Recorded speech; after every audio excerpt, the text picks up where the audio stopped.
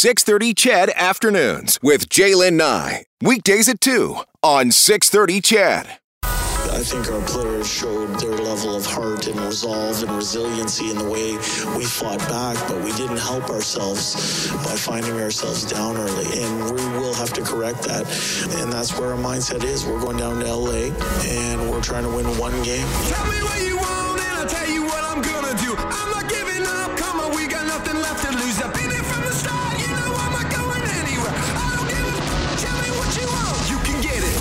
It's disappointing, obviously. Never like to lose, but they give you 7 games for a reason, and we need to go get one on the road and bring it back to Edmonton. And the Kings win Game 5. And they're going to try and close this out. The pressure's on them as the home team. And for us, our job is to find a way to have a good start to the first period, find a way to win one game. You can get it. Tell me what you want, and I'll tell you what I'm gonna do. I'm not giving up, come on, we got nothing left to lose. I've been here from the start, you know I'm not going anywhere. Pulsating playoff hockey. You can get it. I think we'd like to bottle the chemistry that we found in the third period and bring that into the start of the game. We're looking for a complete 60, and in order to have a complete 60, we need all 20.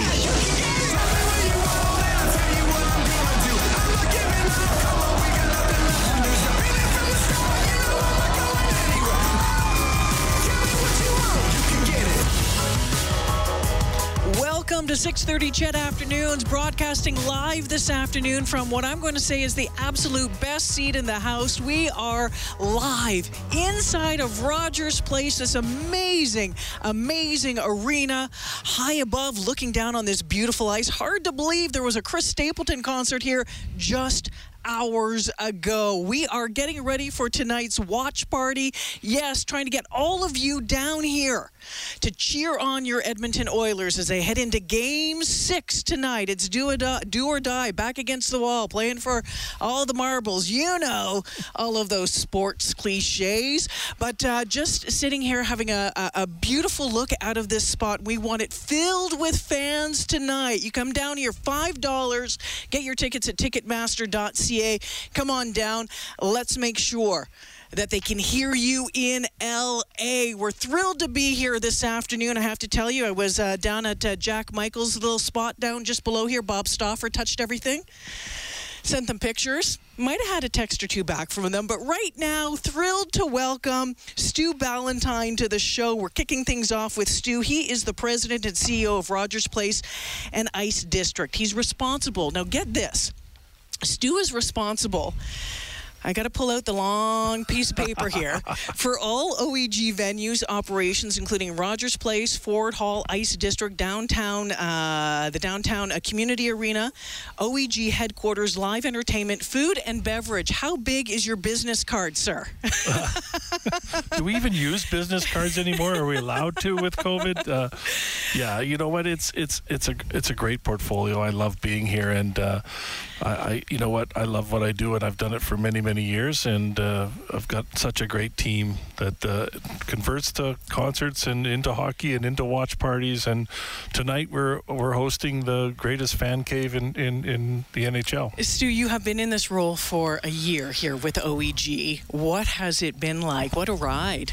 Well, it's a whirlwind because I've been with OEG now 7 years, yep. And of course, things were added to my portfolio as I came in, and then in the middle of one of our greatest years, we had the shutdown. Yeah. And we were very fortunate to be able to do NHL Hub City and go through that. But we ended up hosting 180 games with no fans in the building, and sitting watching hockey by yourself in a place of this size is very intimidating. And I would go back to my office and watch it on TV to feel a bit more normal. Mm-hmm. But it's been a whirlwind the last little while, but we're really happy to be where we are. Hey, listen, tonight's going to be a special night. Oh, it is. How you feeling? Calm. It's the calm before the feast, right? And tonight we feast. Tonight we feast. We have watched fans show up. The fans in the city show up. Doesn't matter if it's for a live game, a home game here, or it's for the watch parties. How amazing is that? We have a great fan base. Unbelievable. Here we were last week. The commissioner, Bettman, was in the rink, and he's getting to watch why Edmonton is so special and why they love hockey so much. And you know what? Tonight we're going to do the same thing. Yes, the players aren't on the ice, but they'll be on one of the largest TVs in North America, and people can really enjoy this and really take it in. They're going to get all the atmosphere that they normally get. The food and beverage. We're going to be throwing out some T-shirts. We've got Hunter here. We've got some alumni coming. Sean Bell's here. Joaquin Gage, and you know what? We're just going to have a lot of fun. I keep asking anyone from Oilers Entertainment Group, because when they bring up the beverages, I always have to ask about the magical beer here. There's something in the beer. It's magical.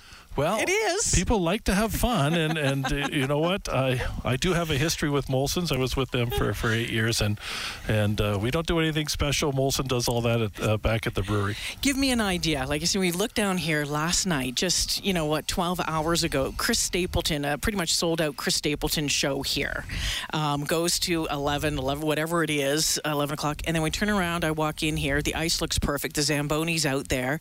Give us an idea. This has been a wild couple of weeks for events at Rogers Place.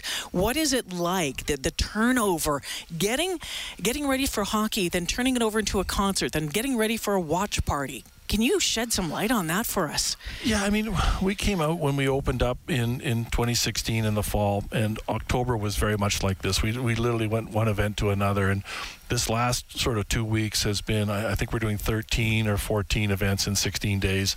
So we come out of James Taylor on Monday night, and we've got to move the concert out. We've got to get the stage. We've got to get them packed and rolling down the highway. Then we've got to come in. We've got to finish all the rigging's got to come down. That's got to go out. Our guys have to come in, put the ice back, or the glass, the safety glass back in, attach the spectator nets, pull up the flooring, and then in comes the ice operations crew and gets the ice ready for an NHL game. Give me an idea about that, because I was asking about it earlier. I'm like, what do you put down on the ground on the ice for a concert? Yeah, so it's a composite material in a 4x8 sheet, and custom pieces in the corners, and our guys have built this over time, and they've literally put it in. It takes about 40 minutes to cover the entire ice sheet. They're well oiled and certainly know what they're doing, and once that's done, then we can start to move in because everything's in place. So once the crews start moving out, though, once that composite's lifted off the ice, how do you get the ice cleaned up and back to the best ice in the league? Well, that's when you look at the... Or you're giving away secrets now. Well, no, you go and you start to look at the ice crew and their mood. They'll look at the conversion guys, and it's not the conversion guys' fault. They're just uncovering what was left from the concert, and so our guys, if they're happy, then they know that it won't take long to get the ice ready. Otherwise, they've got a fairly long night to get ready, and as you can see, we're not even skating tonight on this ice, and it's beautiful. So is it a 24-hour operation then here, like over the past couple of weeks when it's event after event after event? When we're doing multiple events, that's correct. We literally are 24 hours. There are people in the building 24 hours no matter what, whether it's security.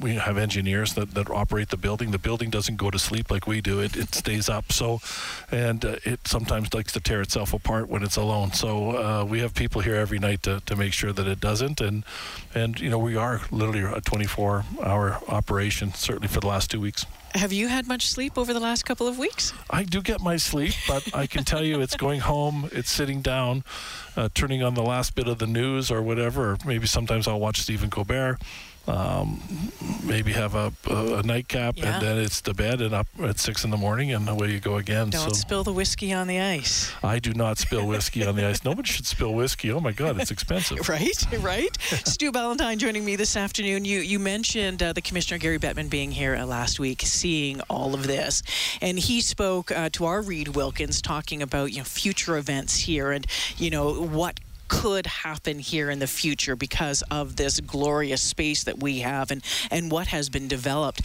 What do you see for Rogers, for Ice District in the let's say the next 6 months to a year? Well, Ice District is just, especially the Ice Plaza is just coming into its own. These are some of the first events we've actually held in Ice Plaza, and we probably would have been a little bit further ahead had it not been for COVID, but now we've had Rogers Hometown Hockey. We booked that event 2.5 years prior to actually hosting it, and so here we are. We've had Rogers Hometown Hockey on the plaza, and then into the watch parties and into the the Molson fan deck, and just literally people have embraced it. People have come down, and 7 years of my life has now come to fruition, and it really is great to see, and the fans enjoying it, and all of the amenities coming to life in Ice Plaza.